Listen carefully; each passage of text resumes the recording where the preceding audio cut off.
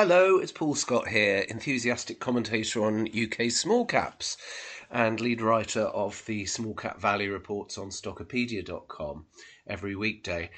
Again, this week's really been dominated, well, the TV news anyway, has been dominated by the Queen lying in state. I am frustrated at how parochial the news services in the UK are, because basically they've stopped reporting on everything else, which I know it's important that our head of state has died and is lying in state, but there's no actual new news on it. All we're getting is vox pops with people in the queues and a live stream of people walking past her coffin, and King Charles and various other royals sort of seemingly immersed in doing speeches and walkabouts, which seems very harsh when you've just lost your mother, but that's the role they're born into, I suppose. So I wish the TV news people would split it out and have one channel for mourning the Queen and have another channel for other domestic news and another channel for international news. You know, there are potentially world-changing events going on in Ukraine, with a stunning counterattack by the Ukrainians there, which has recovered a huge amount of territory. And I really struggled to get any information on that, having to turn to Twitter in the end. So that's been a bit frustrating. But I did go down to Green Park on Monday and laid some flowers to remember and celebrate the Queen's life. I took a short video of it, actually, so I'll put that up on Stockopedia next week. Sorry for the delay. And I dedicated the flowers to my family and friends who asked me. A family member asked me to go there and lay some flowers on their behalf. Then I thought, well, why not? Let's broaden it out. So I've dedicated in my little short video, I've dedicated the flowers to all my friends and family and podcast listeners and Stockopedia readers. So it's for everyone if you are interested. Obviously, if you're not, that's fine. Now, in the coming week, we're going to get details of the energy cap for businesses. So that's pivotal news I'll be keeping an eye out for. And I'll do some sort of macro general comments as usual towards the end of this podcast. So launching into the individual companies we looked up in the small cap value reports this week. Incredibly busy week again, with loads of, the main theme at the moment is interim results coming out for companies with December year ends and hence June half year ends. We've just been really, again, overwhelmed by the sheer volume of it, but we've covered as much as we can. Now, I looked at Beeks, BKS. I do hold this one personally. It's a long-term holding of mine. Now, it put out an inline update for financial year 6/22 on Monday this week, so that's all fine. Expectations had previously been raised, and it hit those raised expectations. It mentions a record sales pipeline. And if you look at the revenue growth on Beeks, it's really starting to go exponential, that's the exciting bit about this share. It's not the current valuation, which at 100 million-ish, I think is probably fully priced for now, actually. It's the longer term potential now that this growth is really taking off. Just look at the graphs of revenue over 5 or 6 years and you'll see what I mean. It's started to really break out to a much, much faster growth rate at Beeks. And that's because they do this cloud connectivity specialist for financial exchanges and so on. And it's a really specialist niche area with practically zero latency servers stored in the basement of each exchange, so that traders and other institutions and banks and so on can actually upload programs onto Beeks server, and it's right next to the server for the exchange. So it can be preset to do trades with effectively practically zero latency. But they've broadened out into various other related cloud services, some of which I vaguely understand, most of which I don't.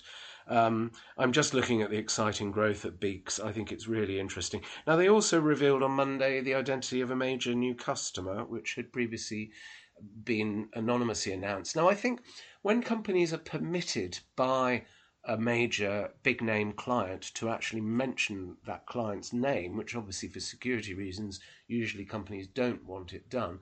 What does that tell me? Well, it tells me that they must be very happy and have a good relationship with Beeks and the customer, and also that the customer must believe that Beeks' cyber security is watertight, because you certainly wouldn't normally give away the identity of the firm controlling maybe even business critical financial transactions for you, or providing that connectivity. So I think that was very, very interesting. As I say, overall with Beeks, I'm happy to hold.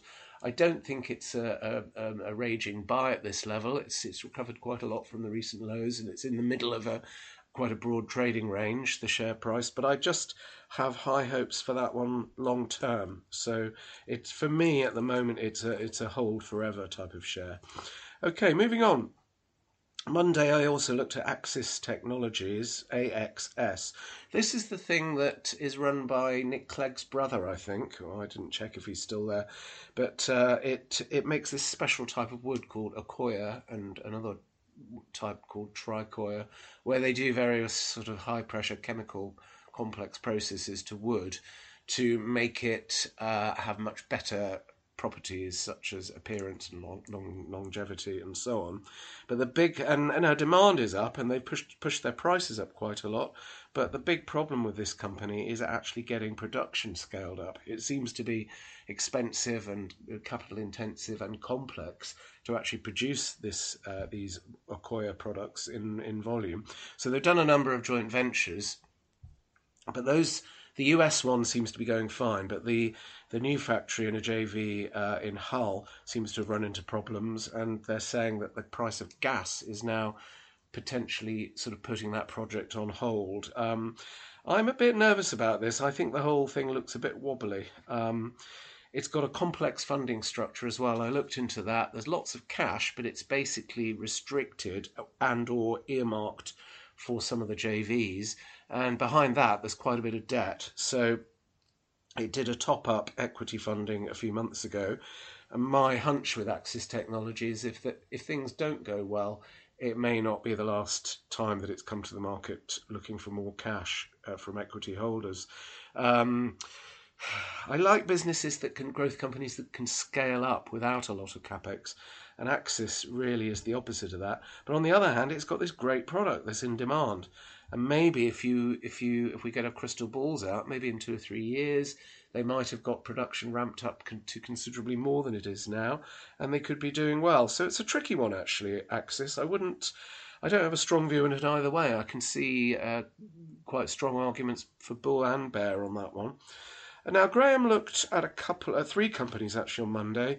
He looked at Made Tech. Now I haven't actually looked into that one myself, but I have heard criticism from one or two friends that they thought Graham was a bit too harsh in his analysis on that. And we had some good reader comments as well that were presenting a more bullish case for it, which is what we like. We want on Stockopedia to discuss every share. We want to hear bull and bear from people who've researched it and know what they're talking about. And it's undoubtedly the most civilized shares bulletin board that I've ever seen on Stockopedia, because of course people have to pay to join the site, and that means the sort of shouty, sweary keyboard warrior types don't tend to come along. So very, very nice, friendly, supportive community. I have to say, I love reading the reader comments. I read all of them, and I do reply to quite a lot of them as well. So thank you for everyone who contributes towards the Stockopedia comments. It's a great community. Now, Graham also looked at Archon Tech, a very small software company, and a quarrying company called Sigma Rock. So see Monday's report if you're interested in any of those. Now, I'm going to do a bit of a teaser here because I don't want to give away all my ideas free on these podcasts, but I did find another company on Monday that I think looks very interesting. So have a look at Monday's report for that. Now, Tuesday, first off, I looked at Accesso. Now, this is the thing... ACSO. This is the virtual queuing system software company, and also ticketing, and it does various other related software packages for theme park owners and so on internationally. Now, the interims were quite good, actually. You have to bear in mind with Accesso that it has a strong H2 weighting to its financial year, because a lot of the theme parks have the bulk of their activity over the summer, which falls into H2. So, but I thought the interims were quite good.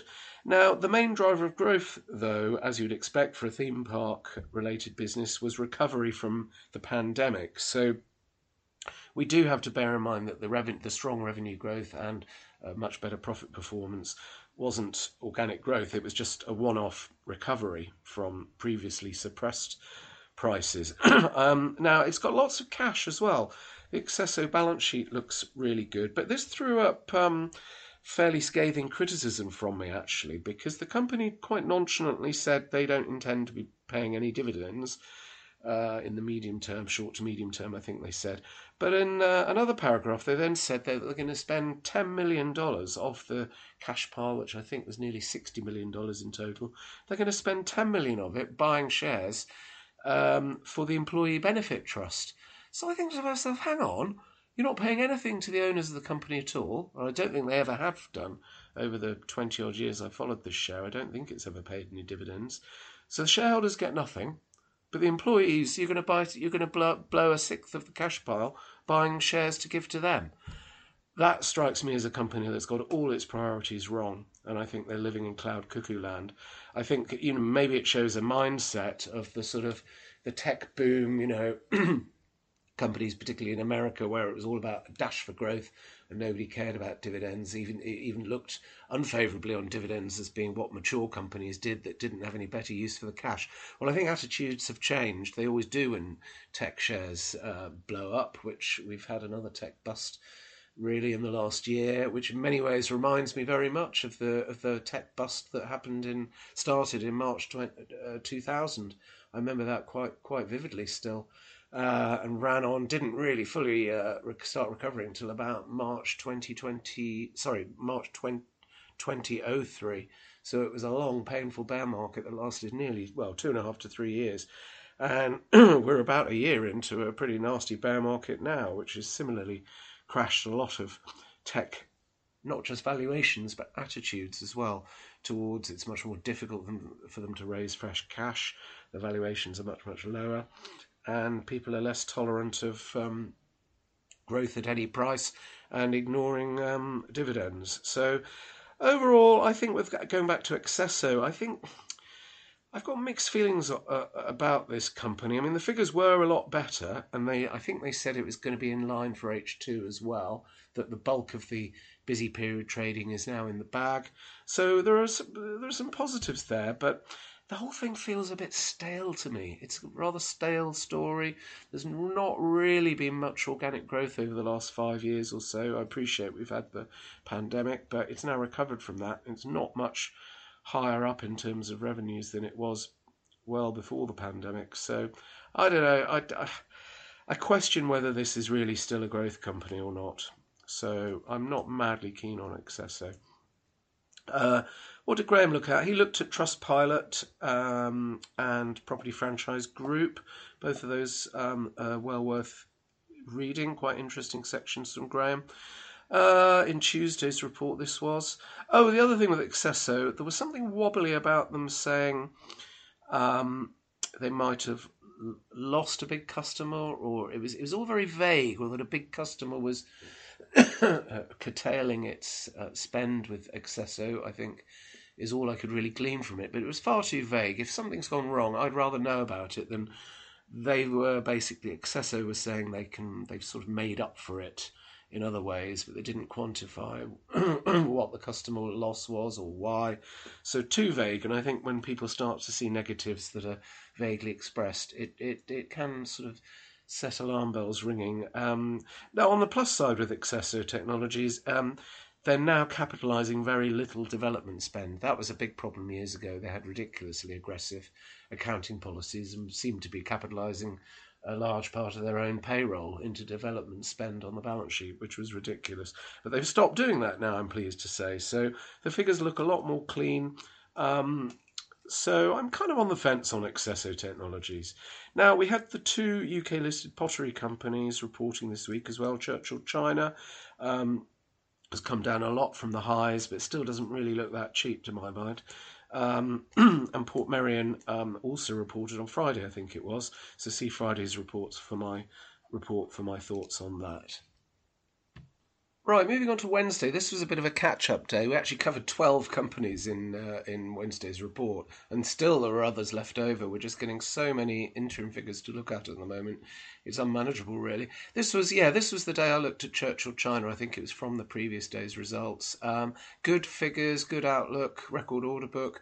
But I'm a bit sceptical about the valuation, given that I'm worried about the outlook for the hospitality sector, which of course is those are the customers for Churchill China's products. So I'm a bit nervous at Churchill China, but I think it's a fundamentally pretty good company. Now Joule, of course, JOUL, is just going from bad to worse. It's been a terrible one, this one. I mean, management have just run the company into the ground over the last year. It's been extraordinarily badly run. And we got talks that the negotiations with Next for it to take an equity stake have fallen through.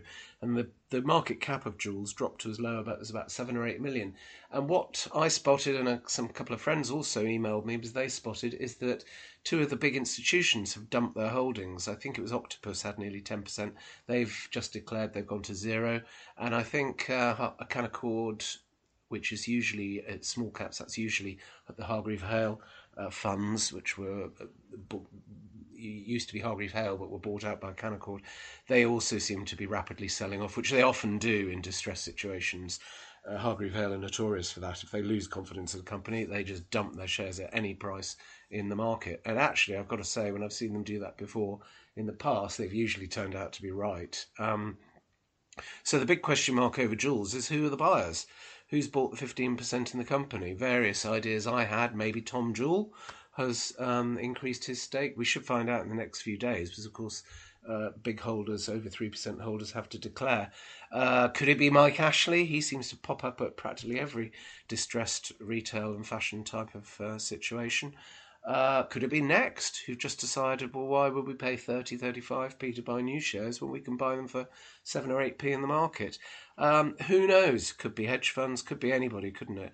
The only thing I would say is, so I think you might get a bit of a speculative surge in Joules over the next few days, depending on who buys them. But the trouble is, these guys are not necessarily going to pay a bumper price in any takeover bid. There may not be a takeover bid. They might just want a seat at the table in the refinancing talks.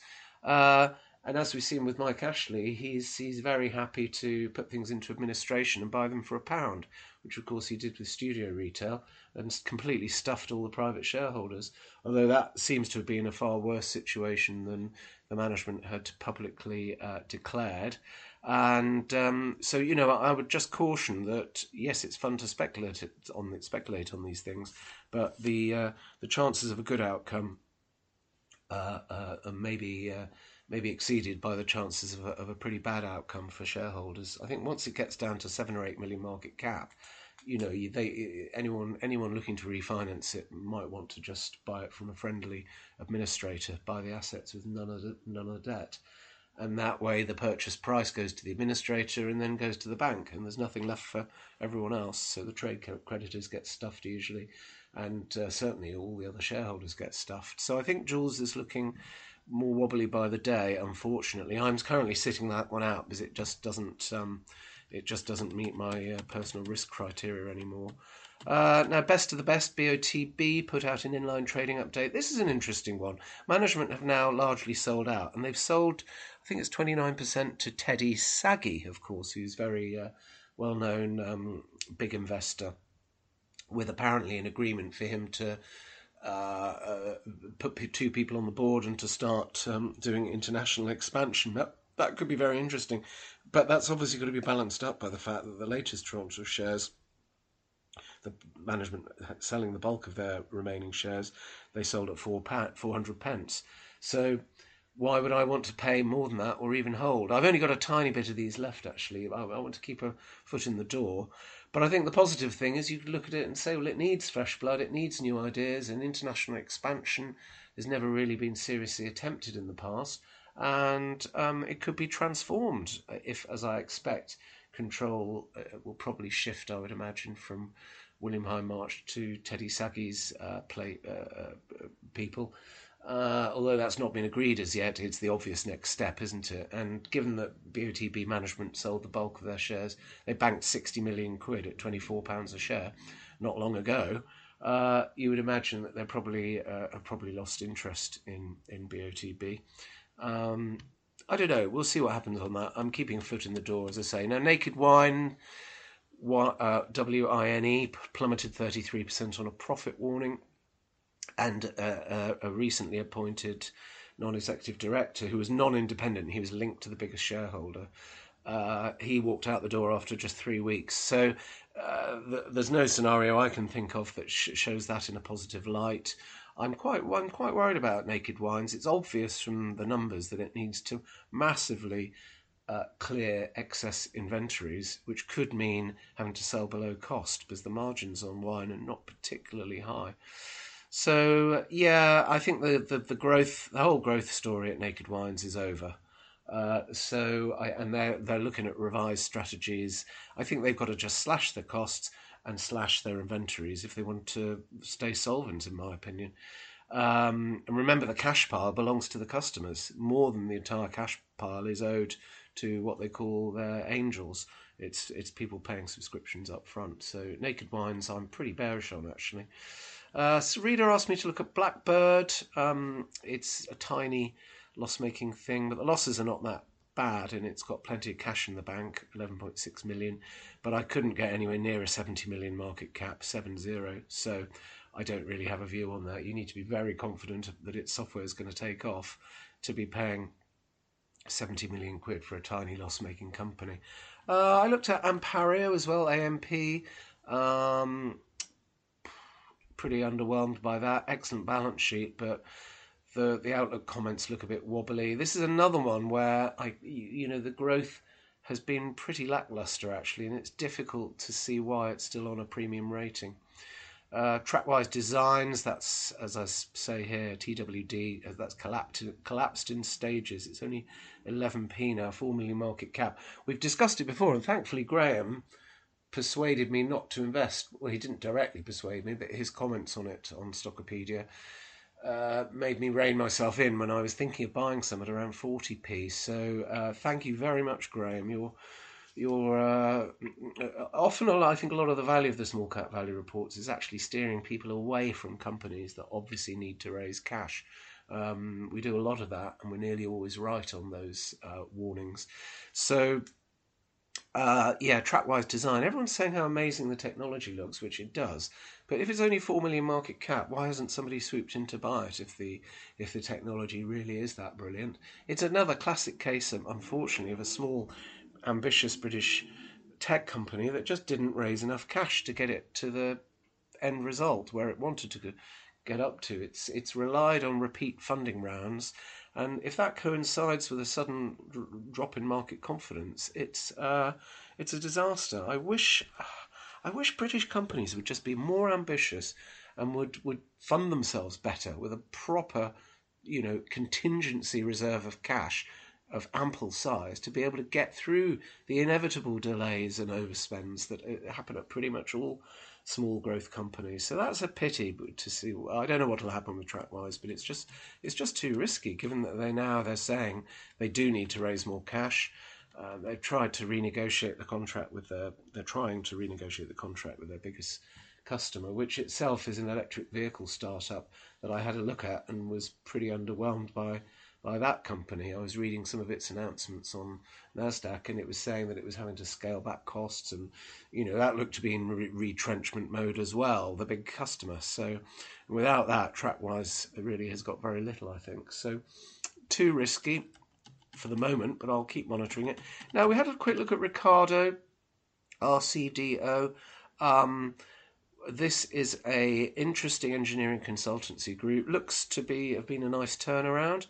I was quite impressed with the numbers here, and we've been speculating on which could be the next takeover target in the consultancy space because they seem to be popular candidates for international buyers. RPS was the most recent one, which received a bid from Canada at a very big premium price, and I think Ricardo could be attractive to a bidder. So although it's risen a lot from the recent recent lows. Graham looked at BP Marsh. What else did you look at? Oh, Bioventix. Yeah, that was ahead of expectations. Quite an interesting, very interesting company. Just a tiny number of staff producing, big barriers to entry, very, very incredibly high net margins. So, although the shares sort of traded sideways for quite a long period of time, but and it's it's, as Graham points out, it's the cheaper end of where it's historically traded, which doesn't mean it's cheap, but it's a very, very well. It's a unique company, really. Graham also looked at Focusrite, ticker TUNE, and Hornby, HRN. So I think that's covered most of the ones we looked at on what was that? That was Wednesday. Okay, Thursday's report next. Now, I find a cracking little company. I'm not going to reveal the identity of it here because we've got to hold something back for the subscribers. So Thursday's report is the one to look at, I think, for people who want to see a nice value share idea. Apart from that, Graham and I really got out the knives for a couple of shares that we really don't like one bit. For me, it was DFS Furniture, which I think I don't know what on earth is going on there, but they're stepping up the share buybacks and they paid special dividends previously this year. But if you look at the cash flow statement, all the money for these shareholder returns has been borrowed from the bank. And the latest figures in the going concern statement showed that they've only got £35 million headroom left as of 12th of September on a £215 million bank facility. Now, to my mind, for a furniture retailer to be considerably gearing up on its bank borrowings going into a recession seems ridiculous. I don't know what on earth they're thinking of. The commentary, I thought, sounded very complacent. Management said basically, we've managed fine in previous recessions, we gain market share as competitors go under, and basically we're not worried about a downturn. Even though they've then gone on to say in the outlook section that sales have been slowing, order intake has been slowing, although they've got the cushion, obviously, of the the existing order book. I think DFS is fundamentally not a bad company. Its profits have dropped. It's sort of gone back. The pandemic boom has passed, and it's got back to a range of making 50 to 60 million a year profit. Although the guidance for the current year, they do fantastic guidance. DFS does. It shows a table of low, medium, and high scenarios, and it shows you what the revenue growth would be and the actual profit in those various scenarios. Now, I really wish all companies would do this, because companies have all got that information internally in their budgets. You never have one budget. Well, you don't usually. In my days as an FD, you have a central case, which is your core budget, that you think that's how you're going to perform. But you then do a downside scenario and an upside scenario as well. And that information can be easily presented by all companies, but hardly anyone does present that information. I think DFS is the only one I can think of, and I really wish all companies would give this guidance. It's fantastic. So anyway, the guidance for the current year for DFS is a further drop. I think it was off the top of my head from between 20 million low case and 50 million up case. I think it will ballpark those figures. Now, there's no guarantee, of course, that they'll achieve even the low case number. They could. We seem to be.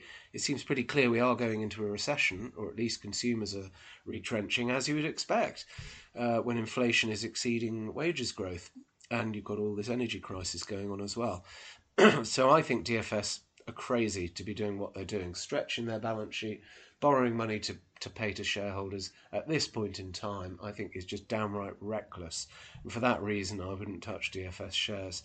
Graham looked at THG, the Hutt Group, and came away distinctly underwhelmed, as I have been. I have no idea how they got that share away at such a crazy valuation in the boom times last year or the year before. So it's dropped massively, and I don't see value in it at all. I think it's still loss making, doesn't interest me at all. And Graham was pretty scathing about that one, which was great stuff. I enjoyed reading his report. He also looked at AVAP, which is Avation, the aircraft leasing company. Many of us have met their CFO Richard, who turns up at pretty much every investor show. Nice chap, and answers all the questions and so on. Although obviously, aircraft leasing hasn't exactly been a great space to be in.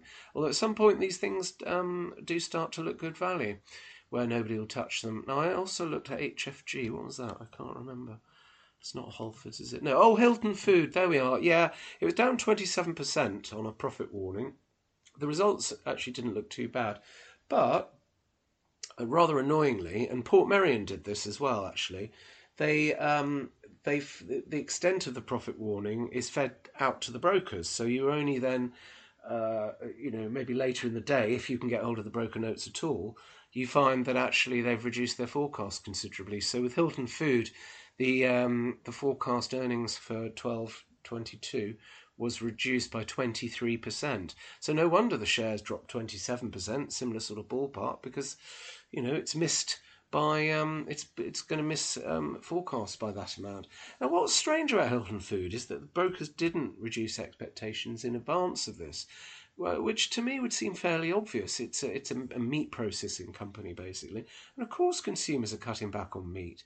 Why is that a surprise to anyone? And yet the broker forecasts didn't reflect that until bang, there's a profit warning. Surely companies and their bang the laptop with my knee. Surely companies and their brokers should be factoring that in. And I think one of the best features on Stockopedia, on the stock reports, is you've got those lovely little graphs showing the trend of broker consensus earnings over the last 18 months. So it's vital to look at those. And if the company is doing anything even vaguely cyclical or consumer related, you want to see those broker forecasts already gradually coming down, because that tells you that the company and the brokers are talking to each other, and the company is saying, look, hang on, things are slowing down a bit, so we need to be a bit more cautious. Because people forget, the profit number is the difference between two very large numbers above, revenue and costs. And the profit is the sliver that's left over. Certainly at Hilton Foods, the margins are very, very low. You're only talking about 3% or something. So if your costs escalate quite a bit and you're not able to feed that through to a similar percentage rise in revenues, then profits could get really badly hit. Because if it's only 3% to start with, it doesn't take a lot to move that down to 1% or even into losses. And I think a lot of people, that's, in a long-winded way of saying operational gearing. I think a lot of people forget about operational gearing and then see share prices absolutely massacred when you go through a downturn in the economy, which is very much the position we're in now, isn't it? So, overall, I can't get excited about Hilton Food, I'm afraid. Friday was very, very quiet as usual, as Fridays usually are. So Naked Wines, again, they said that the former CEO is returning as an unpaid advisor for the next 2 to 3 months. So I don't know what that suggests. Is the company going to be putting itself up for sale? Maybe, I don't know. I don't think. Well, obviously, a former CEO coming back is going to bring on a lot of knowledge and experience back in. Maybe he's going to try and reinflate the bubble. I don't know, but I can't get excited about Naked Wines at the current price. I think the whole growth story is completely collapsed, and it's really going to be a question of managing the business so that it doesn't go under, in my view. So, deeply unexciting, that one. I looked at Facilities by ADF, does the outside broadcasting support vehicles. Very interesting little company. I thought the interims were a little bit disappointing, but a problem with this company, which is new to me, is that it said a lot of the TV projects it worked on in the first half were relatively short. Therefore, there was more downtime in between jobs, and having to move the equipment around, so there were more costs of fuel and drivers to move the gear around, whereas it makes a high margin work on the bigger projects that go on for months. But it says there are a bit more bigger projects expected in H2. So, a bit disappointing. It dropped about 20% on the results coming out, but I saw that it's actually recovered slightly. I think it's fundamentally a nice little company. Facilities by ADF. The ticker is ADF as well. I'm currently out of that one because I'm not sure how far this boom in streaming TV program making has got to run. But apparently there are big American outfits setting up new studios and so on in and facilities in the UK. So it does seem to be there are good tax breaks, of course, for making TV and films in the UK, and everyone speaks English as a first language, which is obviously going to be a help to American companies, isn't it? I also looked at Portmeirion on the interim results, but we mentioned this before. This one was also really a profit warning, but it was rather concealed in the commentary, which I didn't like, whilst the brokers then reduced EPS by 20%. It was David O'Hara actually who flagged this up to me, and he said he thought that was a bit off, and I think he's right. I think if a company misses expectations and guides the brokers down 20%, that should be explicitly stated in the RNS, not sort of brushed under the carpet, which it was a bit with Portmeirion. So a little bit of a black mark for them. Okay, moving on to section 2, which is my general market and macro commentary. Now, remember, obviously, I'm just an enthusiastic follower on this sort of stuff. I'm just really regurgitating interesting things that I've spotted in the press and in the economic data and so on. I'm not saying I've got all the answers because nobody can forecast the future. So my own personal portfolio has actually had a little bit of a recovery. So I've gone from, I was, I think, 42% down last time I spoke to you, which is an appalling performance, but I'm not selling anything for a number of years anyway, so I'm not really that bothered about what my mark-to-market performance is because it's long-term money and I don't need the money, hopefully, for years to come. So, and I bought all those shares in my SIP with an intention of holding them long term. So I'm now only down 38%. Whoopee-doo. I've had some nice recoveries actually amongst some of my shares. The one that's really pulling me back is Seraphine, BUMP. That's still drifting down, although I think it's a very, very cheap, nice little company. High margin, distinctive online vendor of maternity wear. So I think it's a good company, but the market's just not interested. And that's the largest position in my long-term portfolio, and it's still dropping. But of the others in my long-term portfolio, Beeks, as I've mentioned earlier, that's recovered, that's bounced nicely, probably priced about right, so I'm happy to hold that.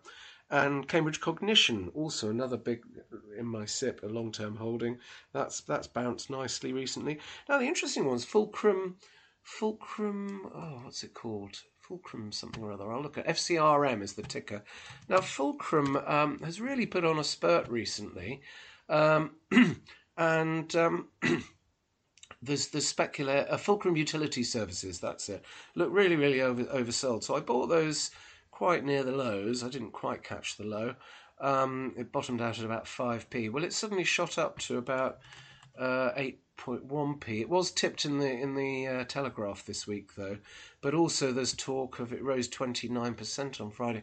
There's gossip on the bulletin boards about the possible takeover bidder because the largest shareholder, I think, is an insider, has gone right up to about 29%. This is also one where shrewd investor Christopher Mills has a holding, and it's very nicely asset-backed, Fulcrum is, and it did a refinancing. See the archive of the small cap value reports for that one. So I'm actually amazingly in profit on that, which I'm quite pleased at. But I've got a target price of sort of 20 to 30p on that, which would be the level at where I'd be happy to sell. So at 8p, I'm happy to hold, and we'll see what happens. So not too bad for my portfolio compared with where it was. Although markets as a whole, we've seen the US indices have given up nearly all of the summer rally now, so very bearish still. And obviously UK indices really just follow the US indices, don't they? So it's all still, we were starting to feel a bit more positive. But again, these rallies don't seem to hold, do they? So it still feels like bear market rallies rather than a sustainable long-term base. Although I think looking at the more individual shares level of the UK companies, I'm closely monitor about 100 shares, which are things I own or things I want to own, or where I'm looking for signs of them bottoming out. I think quite a lot of them are bottoming out now, do seem to be getting to levels where there are just very few sellers left. But it depends on whether they've recently disclosed their overall trading performance. The companies I'm worried about, particularly with what happened with Jules, I got cold feet on some of my other consumer stocks, so I've capitulated on Superdry, SDRY, just because we're not getting any information from the company. As a mid-market brand, I can't see how they'd be doing well right now. But you just never know. Every now and again, these companies put out, "Oh yeah, everything's fine" type of updates where you think, "Well, that's really surprising." But I don't want to take any more hits to what's left of my capital with my consumer stocks. So yeah, I've bailed out on Superdry. I'll look to go back in if and when I'm happy with the next trading update. And that's really the biggest mistake I've made this year. A lot of these things, there was so much uncertainty. I should have just cashed out in the spring and just said, right, I'll wait with a pot of cash. That's probably my biggest single flaw as an investor, is that I still haven't learned how to hold cash. I just want to be fully invested all the time, which is clearly not a good strategy. Anyway, looking to other things. Now, I saw some very interesting data on Bloomberg, I think it was, or CNBC, and I took some screenshots with my camera. Now, ING put out some data which Bloomberg highlighted, or CNBC highlighted, showing the difference between, this is concerning UK inflation. Now, what the ING forecast showed was a graph of what they previously thought it would peak at, which was something like 14-15% roughly, UK inflation this is. And they are now saying they think with the price caps for consumers at £2,500 per annum for the energy costs, they say that's made a decisive difference to peak inflation. And instead of peaking at, here we are, 16% in early 2023 was ING's previous estimate for peak inflation in the UK, they're now saying it more or less has peaked at about 10.5 to 11%. It's about 10% now, UK inflation. And the price cap, which is what I've said all along, we need a hard price cap on electricity and gas prices to really drastically stop the immediate impetus for inflation to turn into hyperinflation. So it's really encouraging to see that the forecasters at ING are also now saying that this energy price cap in the UK will make a massive difference to peak inflation. And Liz Truss in her speech said pretty much the same thing, that the price cap will take off 500 basis points from peak inflation, which is pretty much exactly what ING's forecast is saying. So not 16% inflation now, the peak, it'll actually be nearer 11%, which will have obvious huge benefits for government spending, because they won't then need to uprate benefits and salaries and pensions by anywhere near as much as what would have happened without an energy price cap. And it also means that wage negotiators will be able to say to the unions or their staff, well, hang on, we don't need to give you a 15% pay rise to keep up with inflation. We can only afford to give you about 7%, but inflation will be back down to 7% by the spring. And then we'll rapidly reduce. ING reckons it's going to come down quite rapidly next year, down to 2% by autumn this time next year. So there you go. That's independent. It's not government forecasts. I thought that was very interesting. The other forecast I saw was, data I saw, and I'll put up a link on this, is that there's been a big drop in the wholesale prices of gas and electricity. Plus, of course, the price of oil's come down a lot. Now, these wholesale prices are still very elevated, obviously, on gas and electricity. But the just some figures on this I found, and I'll put up a couple of links to this in next week's Small Cap Value Report. The price of UK wholesale electricity peaked at £6.40 very recently. That's pence per therm, 640. It finished on Friday at 290. So it's more than halved from the recent peak wholesale electricity. Now, if that sticks at that lower level, and of course people are using less electricity because it's now so expensive, and there are all these measures being taken on the supply side by the government to renegotiate supply contracts and break the link with wholesale prices, which makes obvious sense. So I don't know. Look, I can't predict what's going to happen, but all I'm saying is these wholesale prices are still very high, but they've come down a lot. And I saw on another chart, which I'll link to you next week, it shows the price of electricity, wholesale electricity, at priced in kilowatt hours, which is the same as obviously our bills are priced in. And it shows the current price of electricity wholesale is 44 pence per kilowatt hour. Now, my flat is all electric, no gas, and I'm currently paying Shell, I think, 34 pence per kilowatt hour, which I thought was extortionate. But I can now see that actually Shell is subsidising me by 10 pence per kilowatt hour. So people who are angry about their electricity companies overcharging them, all they're doing is trying to pass on the wholesale cost, and many households will currently be will actually be paying. The electricity supply company will be supplying you that electricity, and they're generating a loss on it. So you can see why the government announced support packages to put liquidity into the electric market to stop more of these utility supply companies, billing companies actually going bust.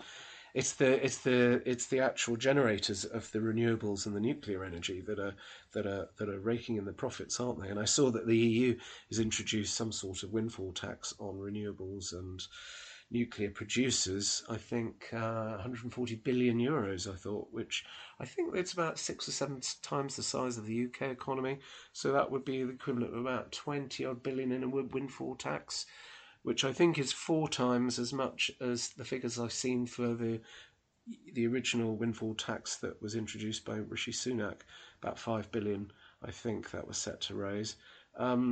So these are all very interesting developments that I'm following. But anyway, we should get details of the energy cap on businesses in this coming week, so I'll devote some time to that when it comes.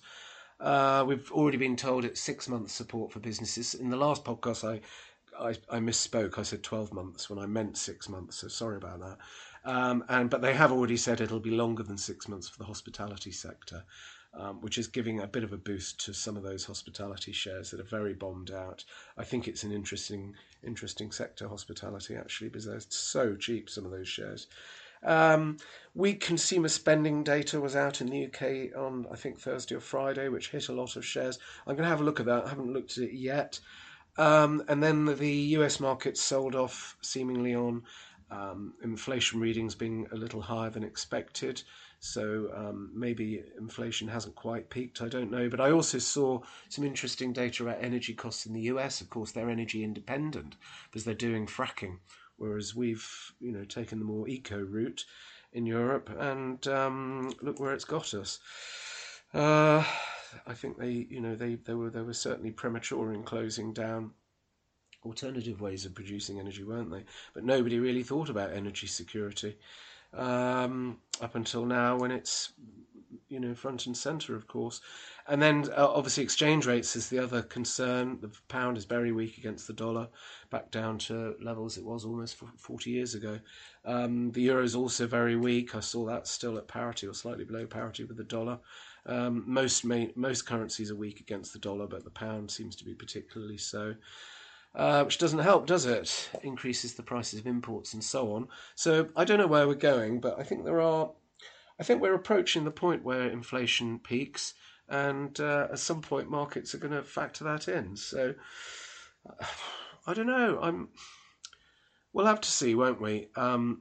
But certainly in my small cap universe, there are plenty of companies that are performing in line, or even putting business to business firms, even some of them putting out quite good updates. So and a lot of the small caps seem to be finding a floor. But we'll see. We'll see. It's all unknown, isn't it? So obviously Monday I'll be off work watching the Queen's funeral on telly. I think I'm going to go down to line the route at some point between central London and West London as it goes through to Richmond. I think to Windsor rather. I think it'd be quite nice to sort of just be there with the crowds. I think it's strange the way some people start whooping and cheering and clapping. It doesn't seem appropriate to me, but I suppose people show their respect in different ways, don't they? So, that's the way it is. Anyway, I'll stop rambling now because I think the file size is just approaching the level where it won't be uploadable.